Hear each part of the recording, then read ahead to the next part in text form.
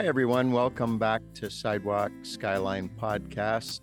I'm your host, Kevin Rogers, and one of the great things I get to do on the podcast is talk to people that I've had a lot of respect for over many, many years.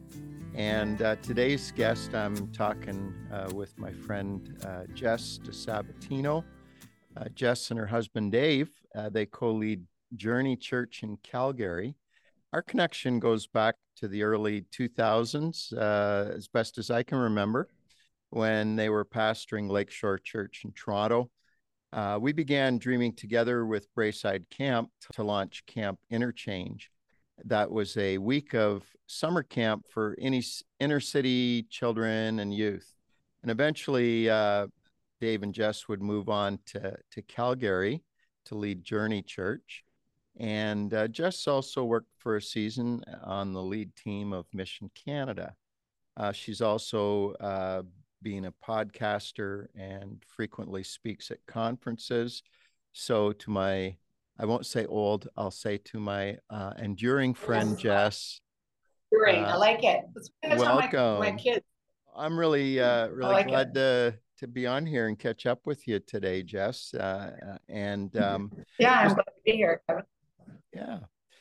This podcast is about God at work in Canadian cities, and you've certainly experienced that in more than one city. And you've had a lifetime of discipling others. So before we talk shop, let's talk personal. Tell me about your family. What's Dave and your kids all up to? Well, Dave is starting a psychotherapy business right now mostly for marriage and family. That's real focus, and that's been exciting. We have 2 kids in university who are currently draining my bank account and the life from my eyes. No, not really. They're wonderful, but they are in university. We have one daughter who will finish. She's almost at the finish line. 1 more year left. And then a son who's in his 2nd year at Mount Royal University, and 2 little kids. One is going to turn 13 next week, and one is going to turn 11 next week. So we have all the children and all the ages at all the times. It's great. That is great. You know, I may have once known this and long since forgotten, but how did you and Dave first meet? What's the story there? Oh, we are camp meeters, Kevin. Mm-hmm. I don't remember it because it's ubiquitous in our movement. We met at camp. Dave and I counseled camp together. Dave had just come back to the Lord, and he still had a few choices in his vocabulary. And I was so incensed that I was counseling with this young liberal man. Anyways, we became really good friends, and through a series of events, married. So that's where we met. And almost 26 years ago. So, yeah. And then, so after you and Dave met, started dating, got married, you ended up going on the mission field. Yeah, we did. I was pastoring. In fact, I was pastoring before we got married. And so then Dave came and worked at our church, and then our church sent us as missionaries to Asia. And that's actually proved to be a really amazing. At the time, it seemed a bit like a train wreck. We went for a very short period of time, and through a variety of circumstances came back. But our church that we're currently pastoring in has many, many people from Hong Kong in it. And that's been a really cool thing to see how God redeems that. And when we can't see it, I could never have seen that 25 years later, we'd be pastoring a church with many Hong Kong immigrants from Hong Kong. And that's been a really cool, landing point for people. Yeah. So I'm always really reminded that God uses everything. Nothing is wasted with him. He will take all of even our mistakes, and somehow weave them into the tapestry of our lives. And that's a really cool thing that we can be thankful for. Yeah, full circle, right? Yeah, The early totally. experiences that after a while seem like, well, that was so different from everything else, but God Yeah. brings it back. Yeah. Yep. And I think the thing, if we like tie a thread through all the things that God has done in our lives, it's been that He's put us in cities. And, I just think it's grown my love for what was ultimately God's idea for the city in every context. And so, now we live in Calgary, but I think this was true when we lived in Toronto, true when we lived in Hong Kong. And, I'm just thankful for every city that I get to be a part of and lean into. Such a cool invention. Yeah, and you guys like you're not hopping from one thing to the next. You tend to settle in with some of your Yeah, we've ministry. been here in Yeah. Calgary. Yeah, yeah, we've been here in Calgary for almost a decade, and we were in Toronto for a decade, and Mm-hmm. yeah, that's generally been the yeah, and every city I come to, I laugh with and say that every city I'm ever in, I always think I hope I can be buried here, and that's how I feel, you know, about the current season we're in. I'm so thrilled to be in this city, and yeah, yeah. But Mm. Dave makes fun of me and says that every city we ever move to, I love more than the last. So this is kind of true. So Yeah. yeah. No, back when you guys pastored in Toronto at Lakeshore Church, I did get to visit you guys down there, and just getting to know you guys back in the early 2000s was refreshing to me to know another couple in ministry that were doing the urban shtick, that urban ministry thing, and so you guys were making a difference in the neighborhood, and when you think back to your Lakeshore years, how did God use those years to shape your lives? Um, yeah, in a couple of ways, Kevin. I think like I had done my undergraduate work in inner city teaching. So I really always, my whole life had a real heart for the city and for the problems that are, I mean, those problems are everywhere, but they're in greater concentration in any city. Hmm. Um, yeah, I think from a theological perspective, I think I was convinced 20 years ago that God's heart was for the poor and that his heart was always for the poor. And that as Christians, I couldn't just say, as a Christian, I couldn't just say, well, the poor are not my thing, or that's not how I'm wired. Um, but I think when we trace throughout scripture and when we trace the theological concept of Hesed and Tzedakah, I don't think we can get away from our lean into the poor. So when we pastored in the inner city, that was like right out in front of me. Of course, we lived in a high concentration of poverty, a place where only 50% of kids were graduating from high school, major drug abuse issues, gang violence. It was very, very in my face. So, I mean, you had to do something about it. But I think if you fast forward the picture of my life now, I pastor in one of the most affluent um, neighborhoods in Calgary.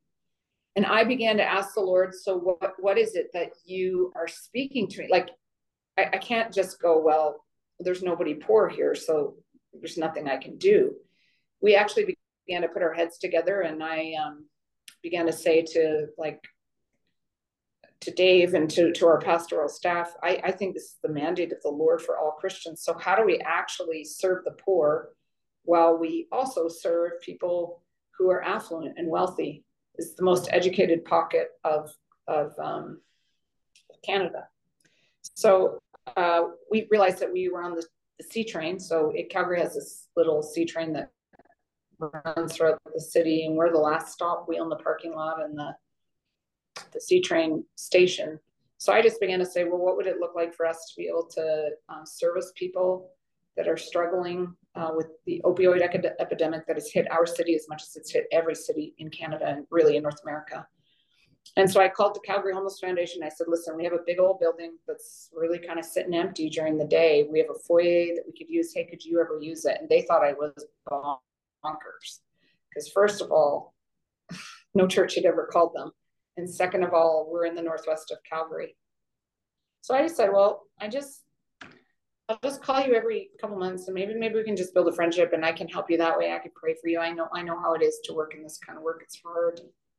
So I just called them every couple months, and it was like a weird conversation. Every time it was Kevin, every time it was weirder than the last. I'd be like, hi, just calling to see what's going on. Is there a way I can help you? And they didn't really know what to say. But anyways, but I did pray for them, and I did sort of build these kind of weird friendships with them. And about 6 months later, they called me and said, hey, we're thinking of starting a pilot project in the West. Would you guys be willing to start it for us? So 18 months ago, we opened the first church warming center in Calgary. And we now serve thousands of people experiencing homelessness every single month. That's been a really cool, like a way that I thought was almost impossible to, like, if you had told me 6 years ago that I'd be pastoring in an affluent neighborhood and we would have the poor intermingling with the rich, I don't know that I would have believed you, but here we are. And it's been transformative for our church. It's been transformative for families who can come and serve people and realize that we're all just people. We're all putting on our pants the same way. The ability for people to serve those that are poor and marginalized and hear their stories, and has transformed both our church and has, brought some goodness to, I think, people that have not been seen, particularly in my city. So so I think there are things in the inner city that taught me that God is amongst those who are broken. And so the way that I'm convinced more and more and more that the way that we're going to engage Canadian society is by going and doing exactly what God asked us to do. And that is to be amongst the poor, to get our hands dirty, to be with people in the ditches. And we've got to find creative ways to do that. Because I think in doing that, I've had all these really cool opportunities to share the gospel with people I never would have. A man came to he was probably in his 80s. He's never stepped in the door of my church before. I didn't know him. He lives in the community. He came in and he said, well, I just heard that this church is doing something. And at first I was mad about it, but now I realize this is something good. And he gave me a card and I was able to pray with them. And inside the card, Kevin, was like $50 bills. This man had just been like, and I don't think I'd ever know that man otherwise. I think he would just be lost to our church, and we would just think that's somebody who doesn't want the gospel. But I don't actually think that's true. I think we have to find creative ways to engage with Canadians who maybe will never come to church, but they'll come and serve in my warming center. Yeah. They'll bring a jacket or socks, and we get a chance to build a relationship with them. So it's been really cool. That vision of the rich and the poor being alongside each other, and that equalizing vision, I think is so true of what the kingdom of God is like. Yeah. And true religion, right? Yes. Caring for the most vulnerable in their need. Yeah. Now we were, prior to recording, you and I were talking about the weather, which is what people do. And yes, we are Canadians, Kevin. Who are we if we don't talk about the weather? That's right. So I held up my phone weather app, and if anybody's watching on YouTube, you can see that it's 20 degrees Celsius in Windsor, Ontario. I think it's gone down by a degree, Kevin. I think that's because you were bragging. That's because you were bragging, and God said no. Oh yeah, that's right. That's right. But Calgary is, the prairies. That's a cool place to be, and I think when we think about homelessness in Canada, we have to be mindful of the fact that we are dealing with very harsh climate that can literally kill people in minutes. Yep. So opening a warming center, talk to me a bit about what's a warming center. What do you do there? So what we do is we open our doors at 9 a.m. We don't go overnight, and that's partly because we didn't have the personnel to do that, or the space in our church for that matter. So we just have a big giant lobby that's used on Sundays for our church, and we use it for other things as well. But every day at 9 o'clock we open it up, and we have oatmeal and soup, and people from the church will bake stuff almost every day of the week. Somebody's baked something or made some soup, and so there's always food. We have mats for people if you are homeless, and particularly if you're a woman in our city. At least being in a shelter is a dangerous place to be. And so what often people will do is just walk all night. They just keep walking and walking and walking. So when they come to us in the morning, they're exhausted. So we have mats that people can sleep on. We have a few people that come in and do art therapy. On Mondays, we've partnered with the EMTs in our neighborhood, and they come and bring prescription drugs, and they bandage people up. We have the foot clinic that comes on Tuesdays, and we have the dope team that comes on another day to help people who are dealing with drugs. And we just sit with them basically at tables and play cards and get to know people. So of the thousands of people that come, we try to really build a relationship with them. We're not really there for any agenda. Sometimes people want prayer, but that has only come through relationship. We help people. We actually made it a big deal. I just knew from working in Toronto that what we needed to do is not duplicate what the city was already doing really well. We needed to bless what the city was doing well and just say, how can we help fill some gaps? So we partner with an agency called The Source, and they help people connect to housing. And they send us workers every day who sit and meet with people experiencing homelessness and help get them housed. And what's really awesome, Kevin, is this year our warming center has housed more people than any other warming center or any other clinic in Calgary. And I actually think that has a lot to do with like the fact that people are sitting and praying and building relationship with people. It's been a really cool thing. And then people are getting healthy. They're getting houses, they're coming to church, they're joining small groups. And I mean, they're joining small groups with like doctors and business people. And yeah, it's been a really, really cool thing. It's not been without mess. So 2 weeks ago, somebody died in our parking lot just before church on Sunday morning of an overdose. And our music pastor was out in the parking lot, a young guy holding this guy in his last breaths. A couple months ago, we had one of our very first client who we loved and knew.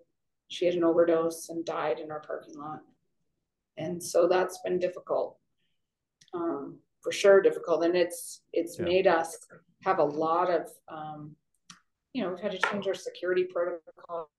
We've got hundreds of kids running around the church on a Sunday morning. So we've had to hire security, and there's all kinds of, I just say to people, like, I think God wants us all to interact with the poor. If God hasn't called you to open up a warming center, don't do it, because it will be so much work, and it is a bit of there's 1,000 problems to all. Well, it's amazing how the joy and the lament intermingle in this kind of kingdom of God work, that your worship guy is holding a dying man in his arms, and then did he have to go in and lead worship right after that?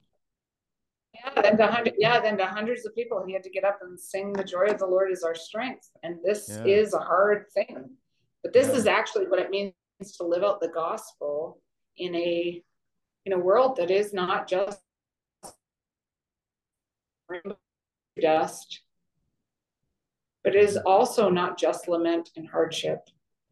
So that's some of the gospel it looks like in real time, in a different way than we have. Talk to me a bit about the Christian community in Calgary. I know there's a good number of churches spread out across the region there, and is there a great deal of working together and unity, or is there a lot of just people working independently and not really aware of what the others are doing? I actually think probably, and it might just be my own age now, Kevin. I think there's more working together than there ever has been. So like our youth groups all meet together it's called the 403 network. So we live in Calgary, our call number is 403. So the 403 network is pretty much every evangelical kind of church.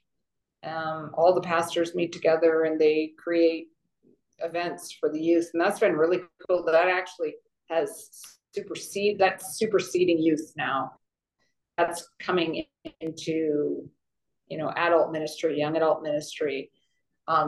Like my own kids know, like they know the thousands of kids will come to these events, and it's cool because they get to know people in the city who are going to school with them. Oh, I didn't know that person was a Christian. Oh, that's really cool. That's been it's been a beautiful thing to see. And I think we always say that youth will lead us, that children will lead us. That's scriptural, but I think we're actually seeing that here in a really real way.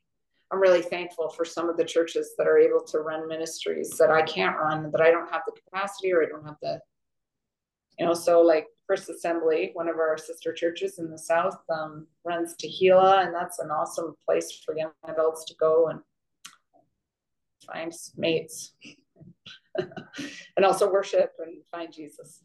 Yeah, I actually I was just on a Zoom call was it yesterday or the day before?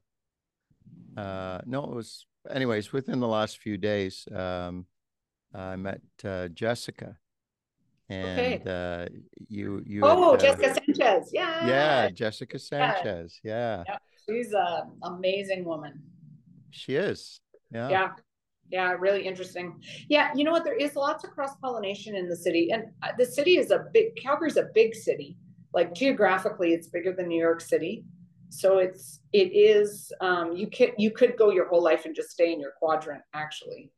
But I think people here are open to helping each other. I think when a church plant happens, we all get around that and cheer for that. Well, we do live in a place that is conservative in politics. It's not really conservative morally. It's got all the big city things. Yeah. So I think like since the pandemic though, I think we've seen a real, like, I think most of the churches here are doing very well. People are coming to Jesus.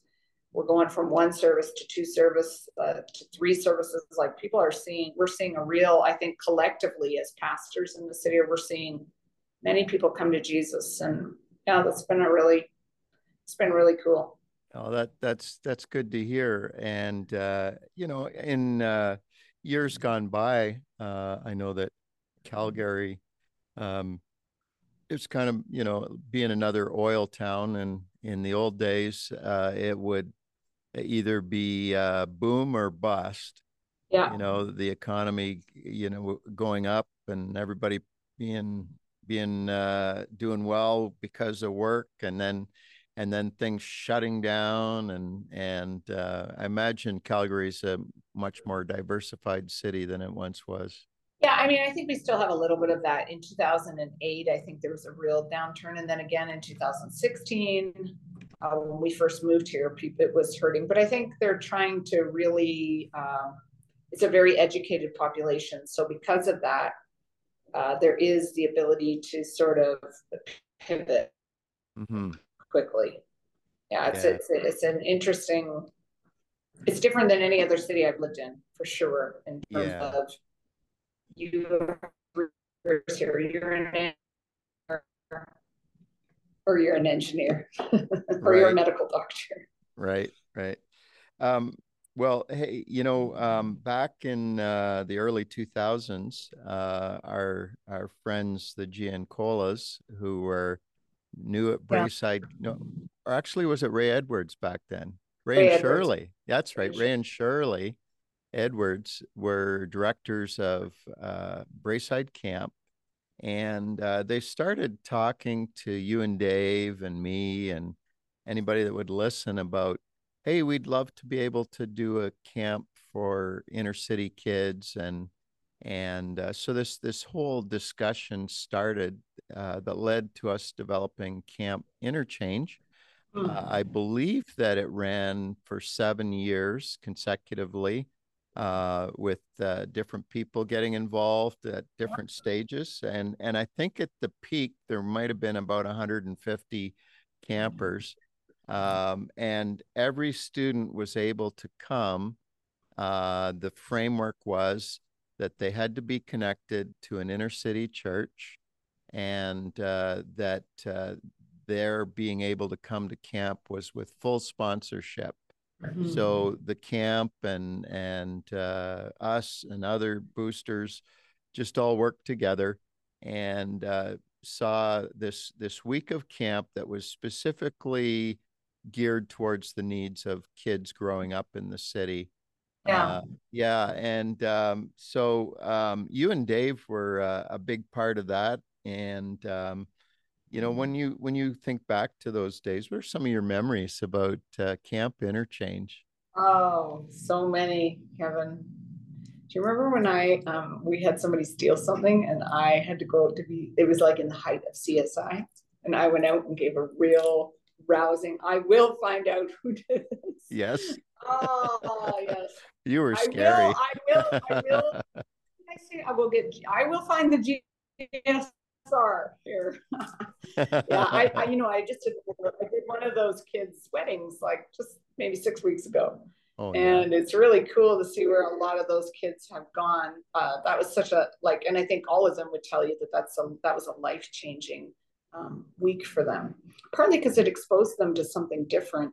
I think I remember all of them saying that they wanted to be like Doris Rome, and Doris Rome, people that don't know, owned a cottage for 100 years. Her son is a pastor in my city actually now. And I was just telling them, James, there were so many little kids that would say to me, when I grow up, I want to be just like Mrs. Rome. I want to own a cottage at Braeside. And, I think it gave them hope to believe that there was something outside of the square. In our case, the kids that we brought, really, a lot of them never left the little square block that they grew up in. And generationally, their families had grown up there. So yeah, those were such good years, seeing those kids like just find Jesus and find the freedom that Jesus brings. And you realize that Jesus is not contained in a service or preaching or a study.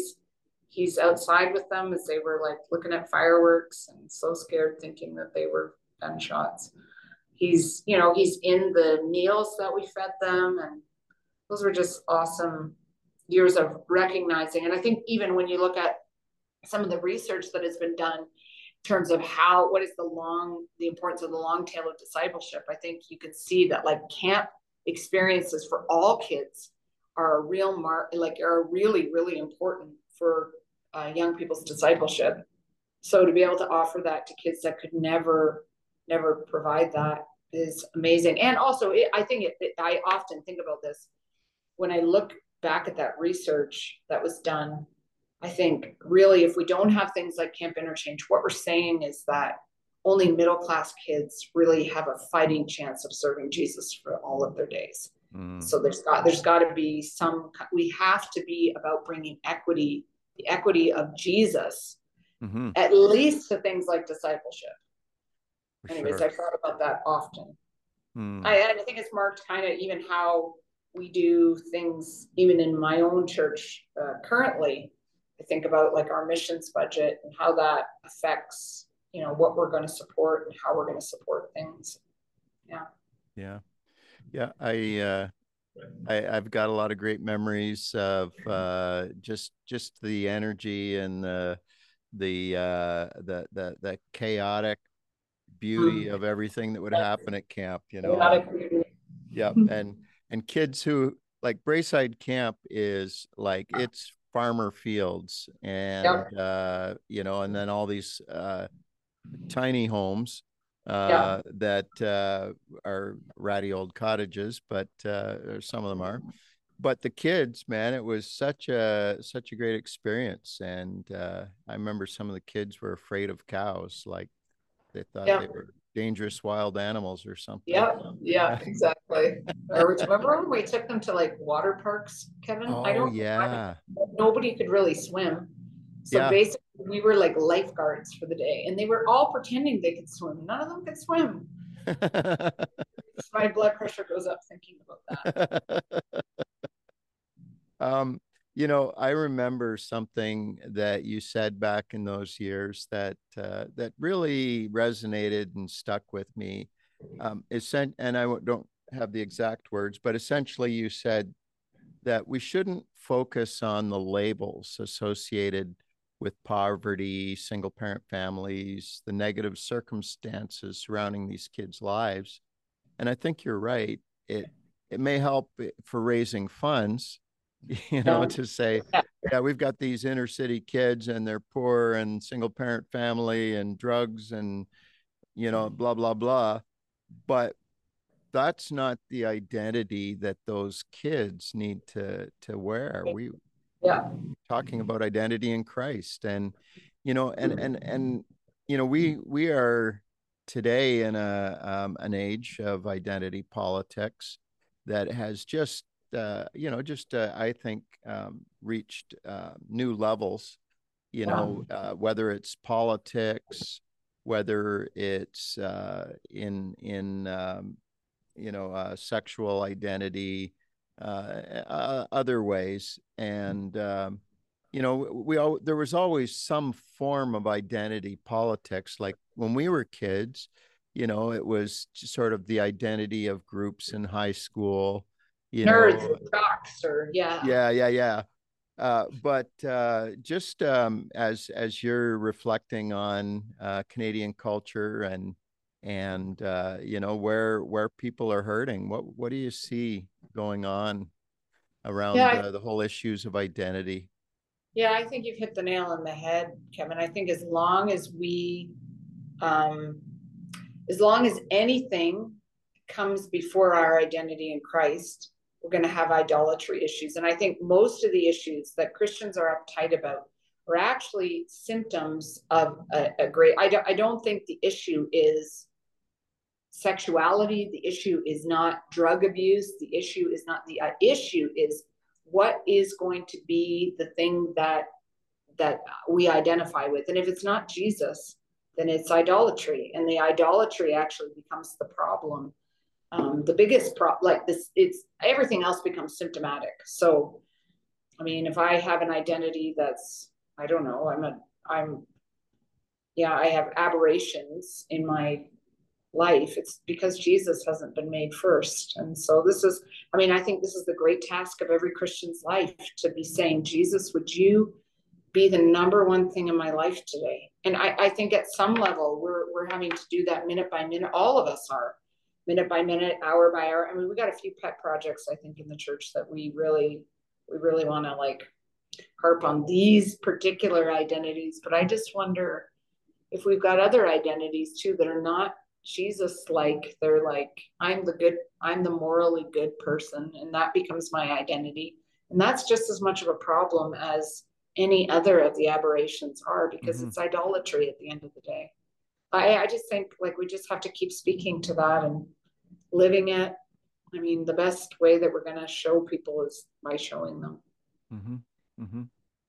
I just think like my biggest job, I keep saying to my staff, our biggest job is to just model lives that have Jesus as our identity, model lives where Jesus is the first thing that we turn to. Right. And that is hard. It is really easy to preach. It's hard to live because there's all these voices at us telling us that other things should be our identity. Yeah. Yeah. But I do think about those kids that we worked with, Kevin and I, like now they're adults. Now some of them are near 30, which is wild. Well, they are more than 30, many of them. Mm-hmm. And the ones that have kept Jesus at the forefront of their lives, not their baggage, not their history, not their, have done extremely well. You just like, you're so proud of them. You just think, wow, that's amazing. But you realize it's not them. It's because Jesus has actually like guided them. And yeah. Yeah. You and I and Dave and some of our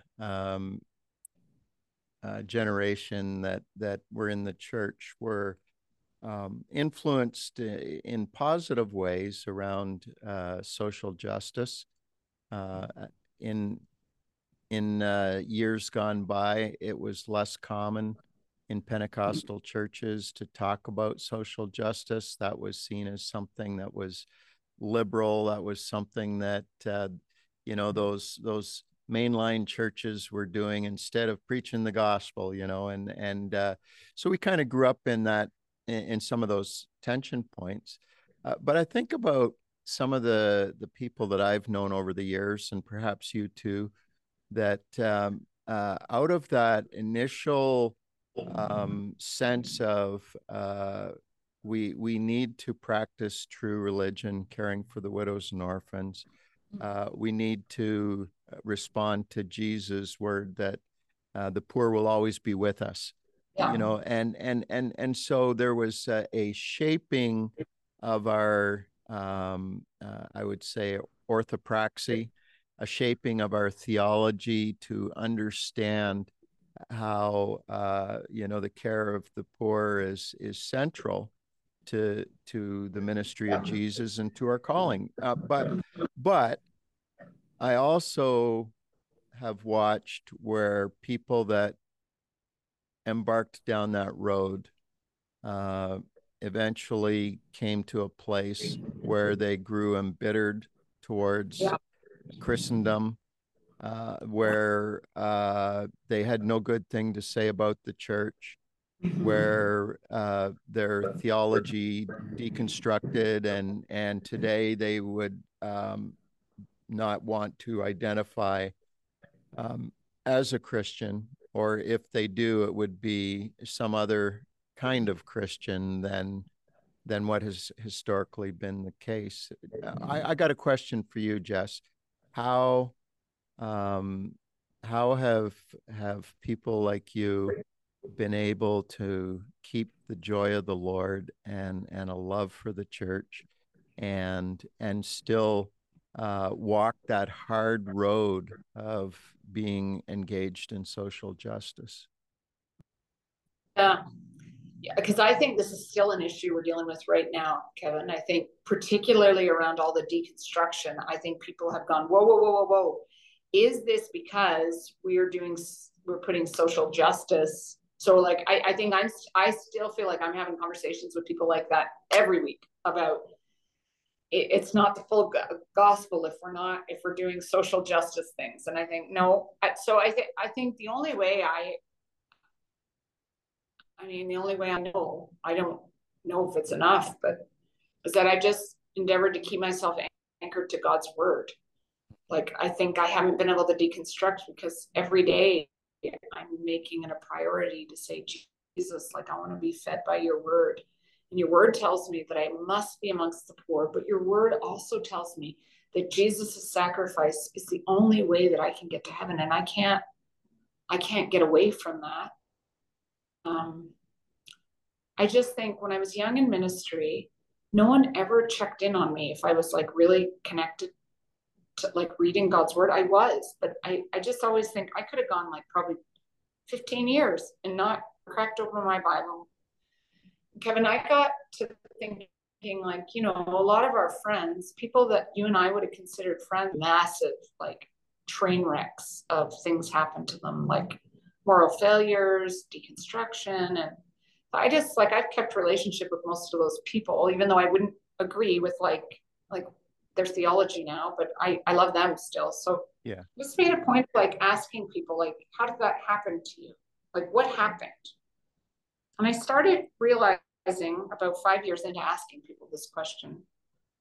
Like, and I knew that it was like a weird and jarring question, but if I'm good at anything, it's weird and jarring questions. So I would just ask them like, are you, like, can I ask you seriously, were you like really in God's word? And Kevin, I've never had one person tell me yes. Never. I've now, and like, this is sad, I've now asked hundreds of people this question. And I began to think like maybe 10 years ago, oh Jesus, like I better be having a diet of reading, of allowing you to be my identity. And the only way that I can get to that is God's word. Yeah. You be my identity more than any project that I have on the go, more than any church politics, things that are swirling around me, more than any problem that I'm facing, more than any historical thing that the church, dumb thing the church has been part of. Like, so I don't know. And I'm like, my staff will tell you that there's only two things I care about. One of those is that they read their Bible. The second is that they would introduce me when I go places. Partly because I'm really passionate. I just think, the only thing that's going to keep us anchored to Jesus is Jesus himself.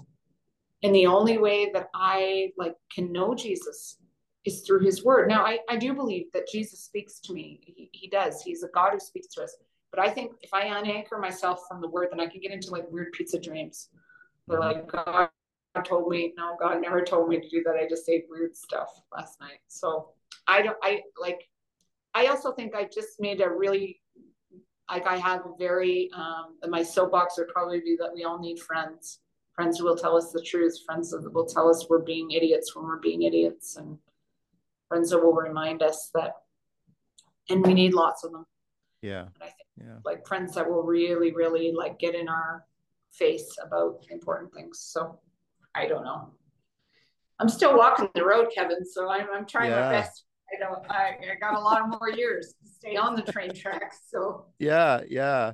But there's something to be said about the being in it for a long time and not growing embittered, not getting jaded, and staying fresh in the word, fresh in the spirit, and full of love. For anybody that is listening or watching podcast and doesn't know much about the Pentecostal Assemblies of Canada, we are a fellowship that holds to an egalitarian view of the role of women in the church. And when I was a kid, I would say it was a lot less shaped than it is now. But sometimes people who are coming from more of the complementarian view that women aren't supposed to be pastors, are not supposed to be teaching men, all that kind of thing. There's those arguments that still surface from time to time. But I want to know, from your perspective as a woman, talk about the freedom and the challenges that you encountered in your early years of ministry. Was it always assumed that Dave was the quote real pastor, and that you were the pastor's wife? And is that still a thing for? Are you still finding people where that's their thing? Yeah, Kevin, I would say at the beginning, people didn't really, I didn't think I was going to be a pastor. This was not something no one ever said to me, you're really good at speeches. Maybe you could be good at preaching. Yeah. I never dawned on me until somebody said, hey, could you come and share something? I was probably, 18 or 19. Anyways, I kind of fell into pastoring weirdly. So I think at the beginning, and Dave and I just sort of went along with that. We would do this weird thing where he would preach 60% of the time, and I would preach 40% of the time. But then we realized that was, after a while, Dave was like, this is bonkers. It takes me triple the amount of time it takes you, and we're not having a life, because I'm having to. So we just, early on in our ministry, and we were in the inner city, and people didn't really, I don't know that they cared what we were doing there, as long as we weren't killing too many people. So I just did all the preaching, generally speaking. And I would say that was fine while we were in the inner city. Nobody cared. Once people started to, once we, began to look at other things, that became more of an issue. And it actually became an issue with the rise of neo-Calvinism. So it wasn't older people. In fact, people who were boomers were that was fine with, I never encountered any pushback from boomers. Who I did encounter pushback from was people in their 20s with nose rings and tattoos. Inevitably, it would be somebody with an eyebrow ring and tattoos all over their body, and they'll come after me and say, you are out of line. So that's neat. But I think the rise of neo-Calvinism really was more difficult for women. Yeah. Now in my church, like I am the lead pastor of our church. Dave is a staff pastor, so he actually reports to somebody else, not even to me.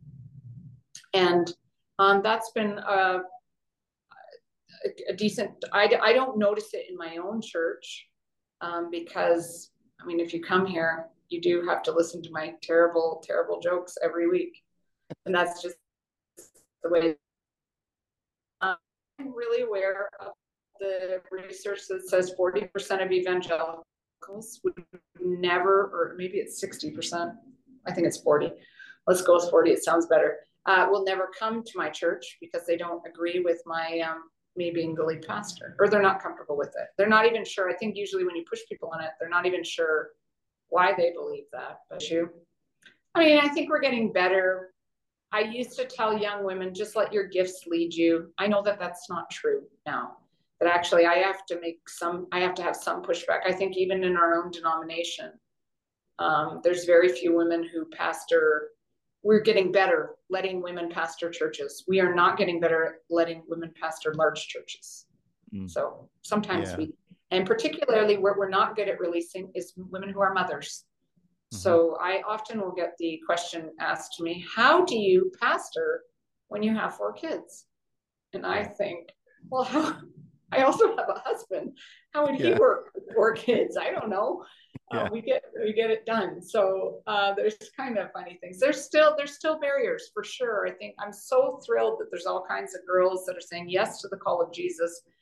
My greatest concern is that they get stuck. Like they can do a few things, but they're stuck in those few roles. And I think, I'm just praying that maybe I can lend a little bit of a voice and help. We have a long way to go still. Our mutual friend, Patty Miller, and I used to always try to be very cheerful about this topic everywhere we went, because we didn't want to be branded as people who were like, we are women. I think now I don't really have too much to prove, so I'm less cheerful about it now. I'm more pragmatic about it. I realize there are issues. Some of those issues are around how women are socialized and how they lead, how they actually learn to lead. So I don't know that it's all organizationally a problem, but there are problems with it. And I think we've got to make some strides forward. And Kevin, I look back and think some of the ways that I was spoken to as a young woman, I didn't realize that it was inappropriate. But I look back on it now and think, I just was like, okay. I mean, it's okay. Wait a minute. Yeah. And it's like, so now I look back and go, that was so highly inappropriate that I can't even begin to describe. But, as a young woman, preacher particularly, I never wanted to make any kind of waves, even though probably my personality is designed to make waves. Like I think that's probably how I am mostly built. I'm at my best when I'm saying things that are a little bit uncomfortable. So I don't know. I don't know that means too much, except for that I have a real commitment to help young women be everything that God's called them to be.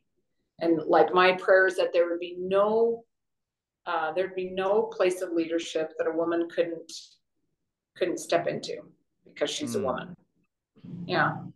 Yeah, I think speaking of Patty Miller, and Patty's been one of the guests with others on the podcast before, and it might be worthwhile to get you and Patty and a handful of others together and just do a deep dive on women in urban ministry.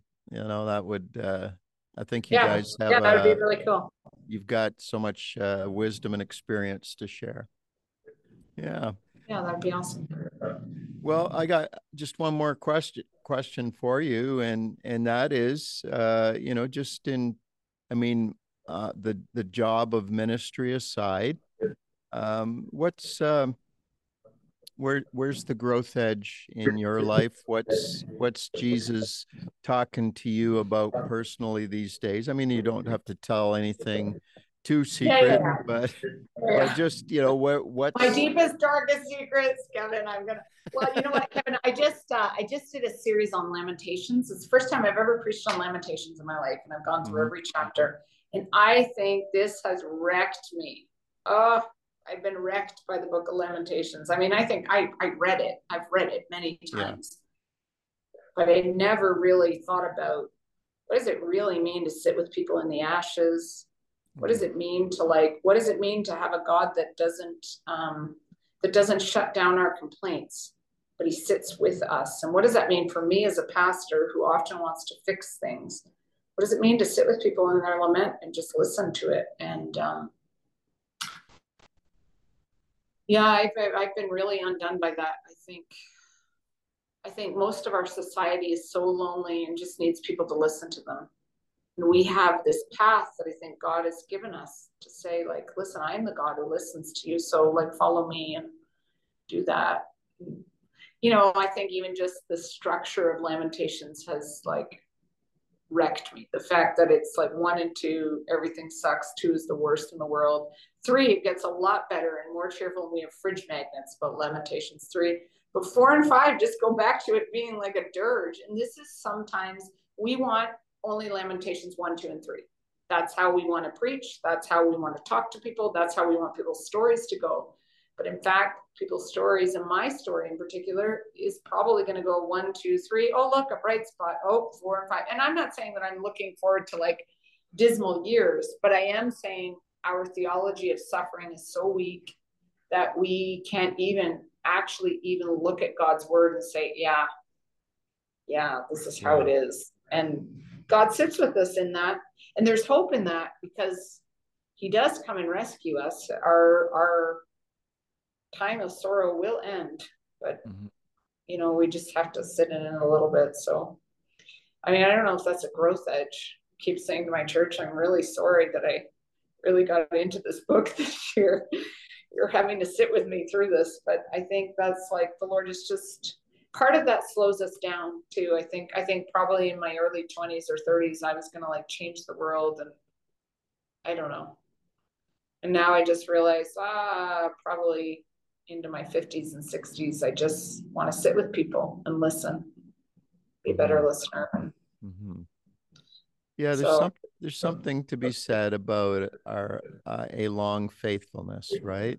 Yeah. You know, being able to endure those seasons of sorrow, those seasons of suffering, and persevering, waiting for the joy to one day come without knowing when it's coming. Yep. And to be able to sit with people in that, not forcing them to, because God doesn't force us. He lets us rehash, and he just listens. And that's a beautiful thing about our God. And I think we would have beauty restored. I think part of the deconstruction that we've seen so much of has to do with the fact that young adults were no longer pleased with a pragmatic God. They wanted a beautiful God. And I think part of the beauty that we've lost is in this God that waits for us, that listens to it. Like, I think there's beauty that we've lost. It's not just step 1, 2, 3, 4, even though pragmatically I would like it to be that way. Those are wise words. Thank you. Thank you, Yeah. Jess, for being on today. Yeah, it was really great to catch up. All right. Well, I don't know when I'll next be in Calgary. I've only ever been there once in my life, but I hope to get there again one day. I'll see you in Niagara Falls, though, Kevin. Oh, that's right. In Niagara Falls. All my right. favorite place on earth. Well, thanks. Not a lie. We will see you there, and along with a bunch of other sojourners that we've known over the years. So, thanks, Jess. Okay, thanks. Bye.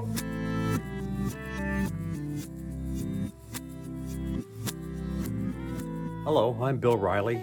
I work with Kevin Rogers on the production of Sidewalk Skyline podcast. There's so many great stories and thoughtful people engaged in good work in Canadian cities. Some of our past guests will be participating in an event that I want to tell you about. Our City Windsor is an urban conference taking place on March the 22nd and 23rd at New Song Church in Windsor, Ontario. The theme is Signs of Hope. It is an answer to the question, what hope do we have for this rampant homelessness, addiction, food insecurity, and general malaise of city life in Canada? You will get to meet and engage with a group of community-building compassion entrepreneurs that deeply care and are making a difference in their city. The conference is only $49 and taxed if you register online. Otherwise, you'll pay $65 at the door. Go to www.ourcitywindsor.ca to get all the relevant details and be encouraged as you find like-minded people that believe the love of God can change the world.